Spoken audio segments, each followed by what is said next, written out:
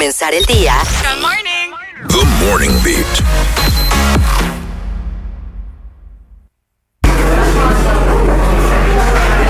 Bienvenidos a nuestro Coffee Break. Como todos los días, aquí venimos a hablar con ustedes de diversos temas y elegimos uno en particular para que lo debatamos y encontremos mejores soluciones, mejores respuestas, más claridad en algunos asuntos. Y para eso es muy importante tu opinión.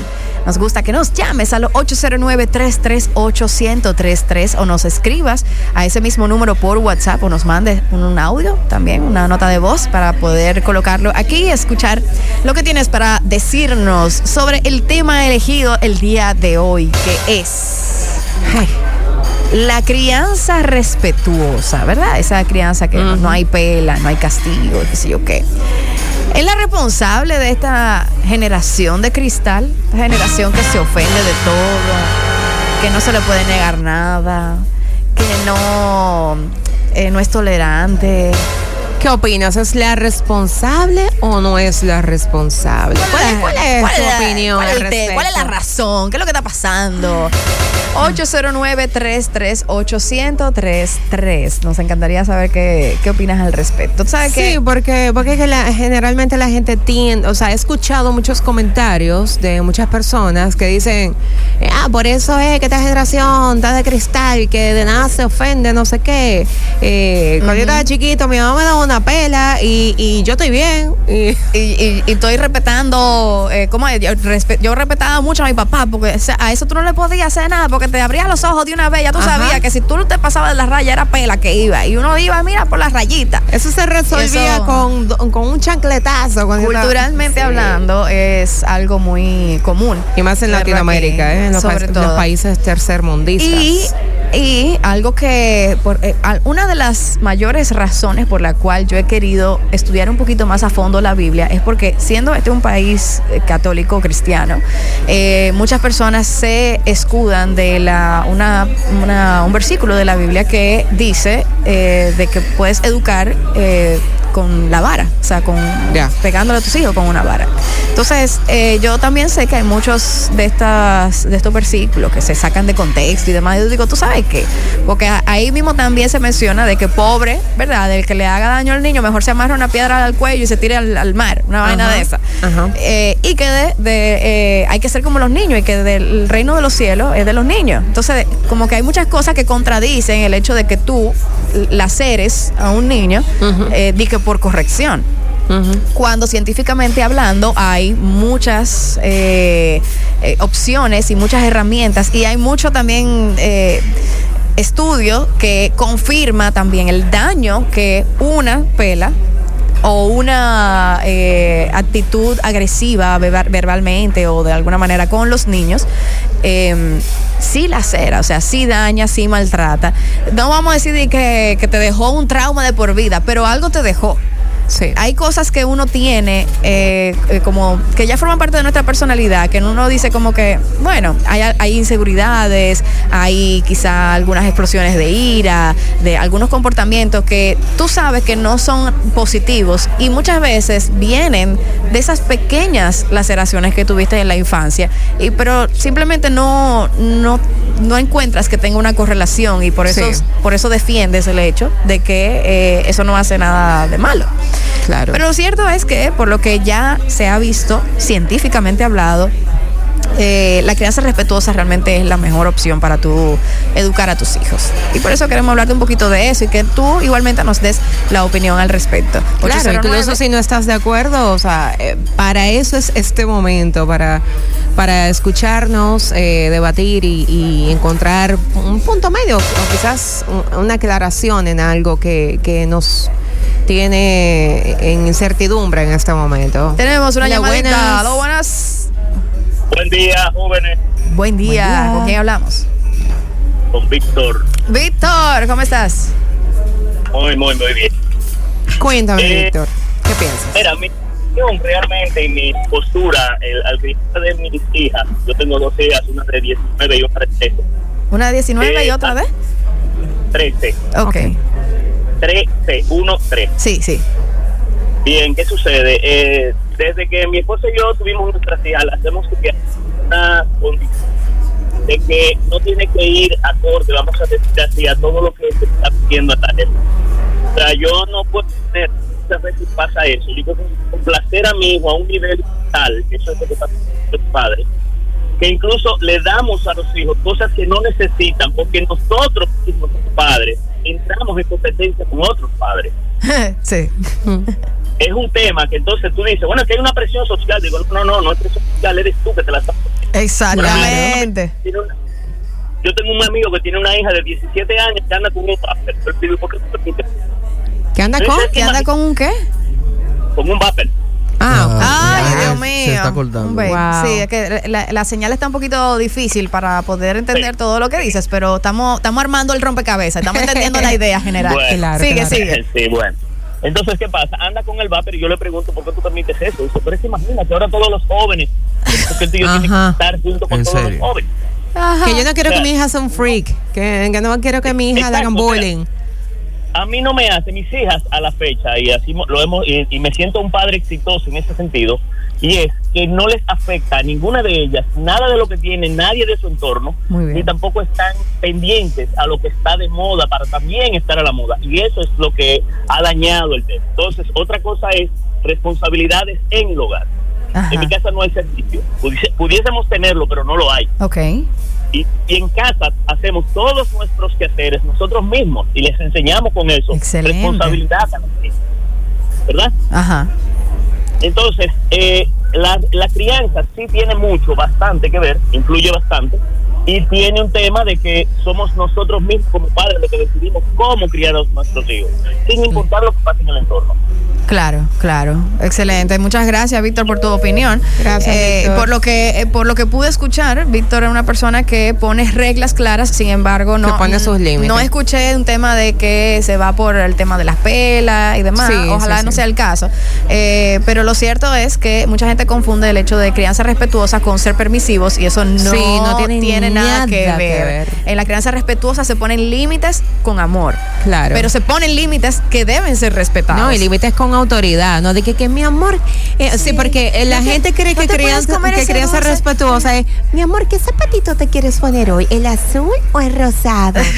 El azul, ok, perfecto. O sea, no, crianza respetuosa, tú pones límite y lo pones con autoridad y lo pones con decisión, ahora lo pones con amor. Lo que pasa es que es más difícil porque tienes que repetir más. Claro, el camino es más corto cuando tú da la pela. Pero vamos a tomar otra llamadita. Y seguimos por aquí conversando sobre el tema. Hello. Buen día, chicos. ¿Cómo están? Buen día, el Fruti. Acá habla el Fruti. Cuéntame, Fruti, ¿qué piensas?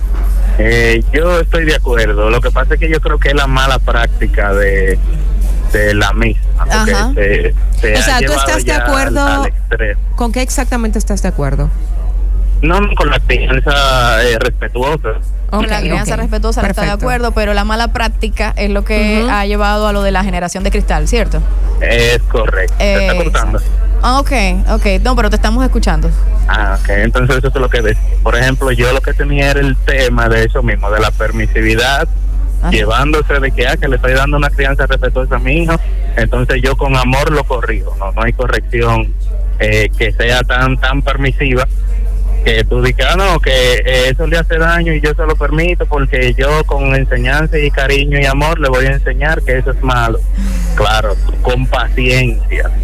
Con paciencia y límites claros. Es correcto, porque la crianza del niño, nosotros como padres, claro, a veces uno... Paciencia y constancia. Correcto. Es la parte más difícil. Un tipo que uno se confunde mucho, no saliéndose de una gran pirámide que yo vi ahí, que me solucionó muchísimos problemas. Primero, velando por la salud de mi hijo. Segundo, velando por la felicidad sin afectar su salud. O sea, la de abajo no afecta a la de arriba. Y tercero, su desarrollo en su entorno.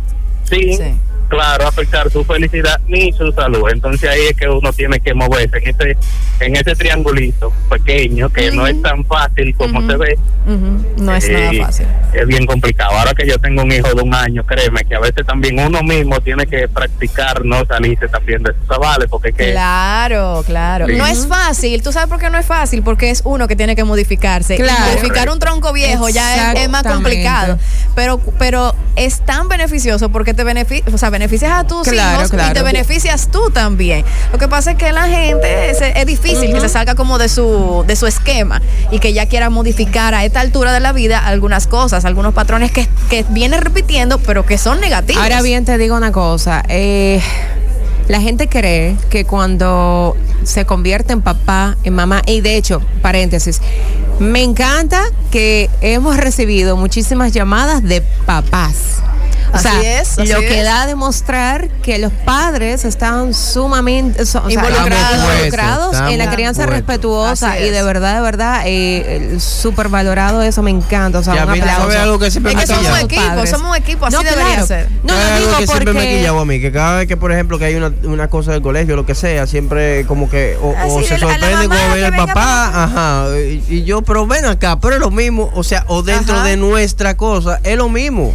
Porque yo tengo el mismo conocimiento sobre mis hijos que mi esposa. Bueno, y yo intento... realmente será, pues mira, revisen en tu colegio, porque mira, en el colegio de mis hijos, o sea, es por igual. No, porque yo estaba en 3 colegios y en los 3 colegios se ve como esa cosa... no, lo que pasa es que es una cuestión cultural. Nosotros estamos como cultura, lamentablemente machista, estamos acostumbrados a que los padres no son los que están involucrados en los temas de los hijos y por eso entonces se le da como que más apertura a las madres en estas en estos escenarios. Vamos cambiando poco a poco. Vamos a escuchar qué dice nuestra próxima llamadita y luego daré mi punto de vista. Hello, buenas morning. Y buenos días. Buenos días. Otro papá. Activos los papás. Activos. Bueno, no soy padre todavía. Ok, está bien, pero los hombres, muy bien. Mira, yo no estoy de acuerdo con la escuela realmente. Yo entiendo que, como dicen por ahí el dicho, hablando la gente se entiende. Esa generación que viene subiendo ahora, no sé si yo soy tan viejo, pero esa generación que viene subiendo ahora, entiendo que de cristal, porque hay algunas cosas que no se están tomando en cuenta. Por ejemplo, a veces uno ve videos en las redes sociales de niños con actitudes que no son correctas y los padres lo que hacen, voy a grabar un video para subirlo a TikTok o a Instagram para que se le aplauden de lo que está haciendo el niño.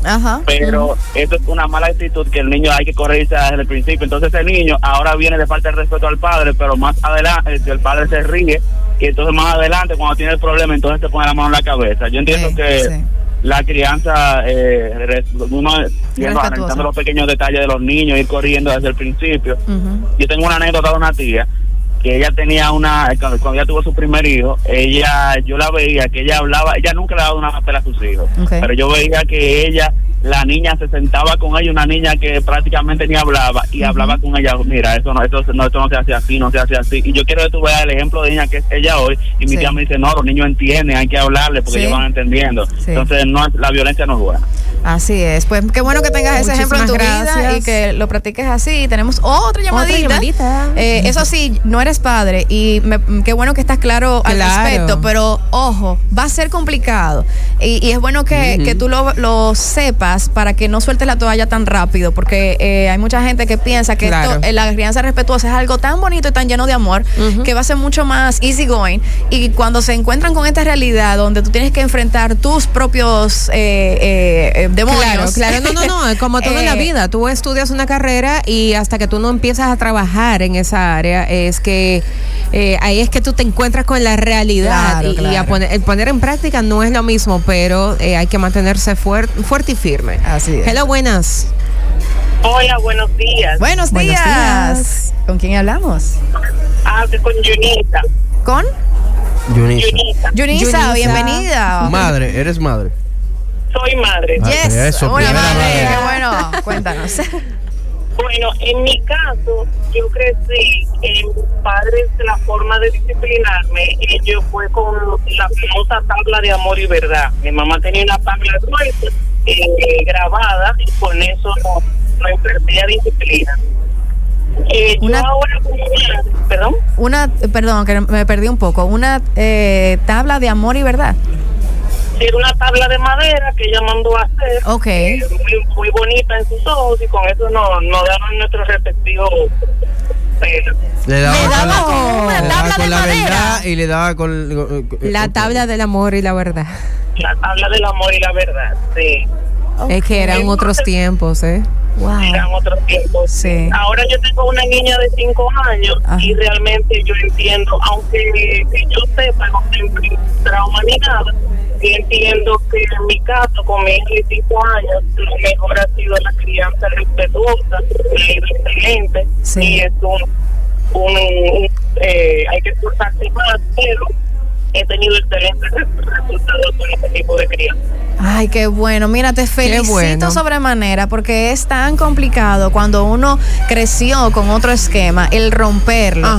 Y mira como tú misma dices, yo siento que no es que me dejó traumatizada, pero sabes que el otro es el mejor camino. Y quizás, como te digo, quizás hay algunas cosas en tu vida que tú puedes mejorar y que han sido consecuencia de esa situación. Claro que o sí. que tú miras para atrás y esa situación no forma parte de unos recuerdos lindos de infancia. No, que qué bueno que ella está rompiendo ese patrón y cambiando eso en esta nueva generación. Y ojalá tengas tu tabla de amor y verdad, pero colgada en la pared.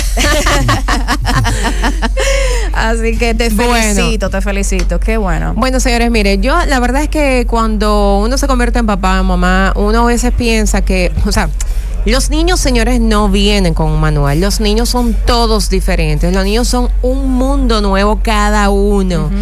Y la verdad es que ellos llegan al mundo y uno tiene la idea, cuando uno es primerizo en ese momento, de que uno va a formar ese niño. Y es increíble cómo esa pequeña cosita te enseña que vino al mundo a transformarte a ti. Sí.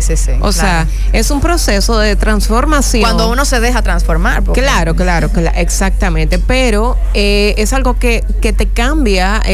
O sea, dicen que los padres cambian cuando las personas cambian cuando se convierten en padres. Y es justamente por eso. Porque en el proceso te vas encontrando con momentos donde tú te conduces a autoanalizarte y te das cuenta cómo muchas veces eres víctima de tu pasado, donde probablemente tus padres no pensaban que estaban haciendo lo correcto y no es así. A veces yo, por ejemplo, en estos días tuve un episodio con mi niño más grande, Matías, de 5 años, y la verdad es que, o sea, él era uno de esos días, como todo el mundo que tiene un día que se levanta arrevesado en buen dominicano, y él estaba así, en ese humor, y como les pasa a todas las madres en algún momento, yo me salí de casilla, o sea, le hablé fuerte al niño, le hablé como no debía hablarle al niño. Y no firme, no, fuerte. Ajá, le hablé fuerte. Porque firme sí se debe. Y entonces ahí es que yo digo, señores, hoy en día tenemos algo que no tenían nuestros padres, que es el acceso a información valiosísima. No hay una cosa más difícil que estudiar el ser humano. Y hoy en día, con tantos avances en la psicología y con tanta información que tenemos a la mano, hay tantas herramientas saludables de cómo llevar una crianza respetuosa, porque a veces creemos que lo estamos haciendo bien y realmente no lo estamos haciendo bien. Y todas esas técnicas que son implementadas son técnicas que son creadas realmente por profesionales y que nos ayudan a conseguir los resultados que nosotros buscamos. Tenemos una llamadita. No, pero ya son las 9 de la mañana ya y falta un segmento. Oh, wow. Nada, tenemos que lamentablemente cerrar ya el tema, pero hay mucho que aprender y queremos invitarte a que participes del primer Congreso Internacional de Educación y Crianza Respetuosa de República Dominicana. Señores, esto es una joya que vamos a tener el día 23 de este mes, el sábado, el que viene. Y vamos a tener unos invitados internacionales de diferentes países. Va a venir, Rafa Guerrero, que es un gurú. Va a venir Machi Guerrero, Leti Valero, Gustavo Mora y las anfitrionas y también charlistas a nivel local. Está mi querida Lynn Glass y Brenda Taveras, que juntas han llevado a cabo este proyecto que va a dejar mucho de qué hablar y va a marcar un precedente en cuanto a Congreso de Crianza Respetuosa en República Dominicana. Así que yo espero que puedan ir. Señores, una generación que se forma bajo una crianza crianza respetuosa, es una generación que en un futuro va a ser tolerante ante cualquier situación. Así es muy distinto cuando una persona es formada bajo el concepto real del amor y cuando es corregida bajo el concepto real del amor. Es una persona que en un futuro va a ser inclusiva, es una persona que en un futuro va a ser tolerante, que va a tener inteligencia emocional para manejar sus dificultades. O sea que es un tema sumamente importante. En otra ocasión vamos a hablarle un poquito más acerca de este evento para que puedan empaparse, ojalá puedan venir, animarse e ir antes de que se llene. Y bueno, pues vamos a concluir este coffee break y a darle paso para despedir el programa con algo positivo.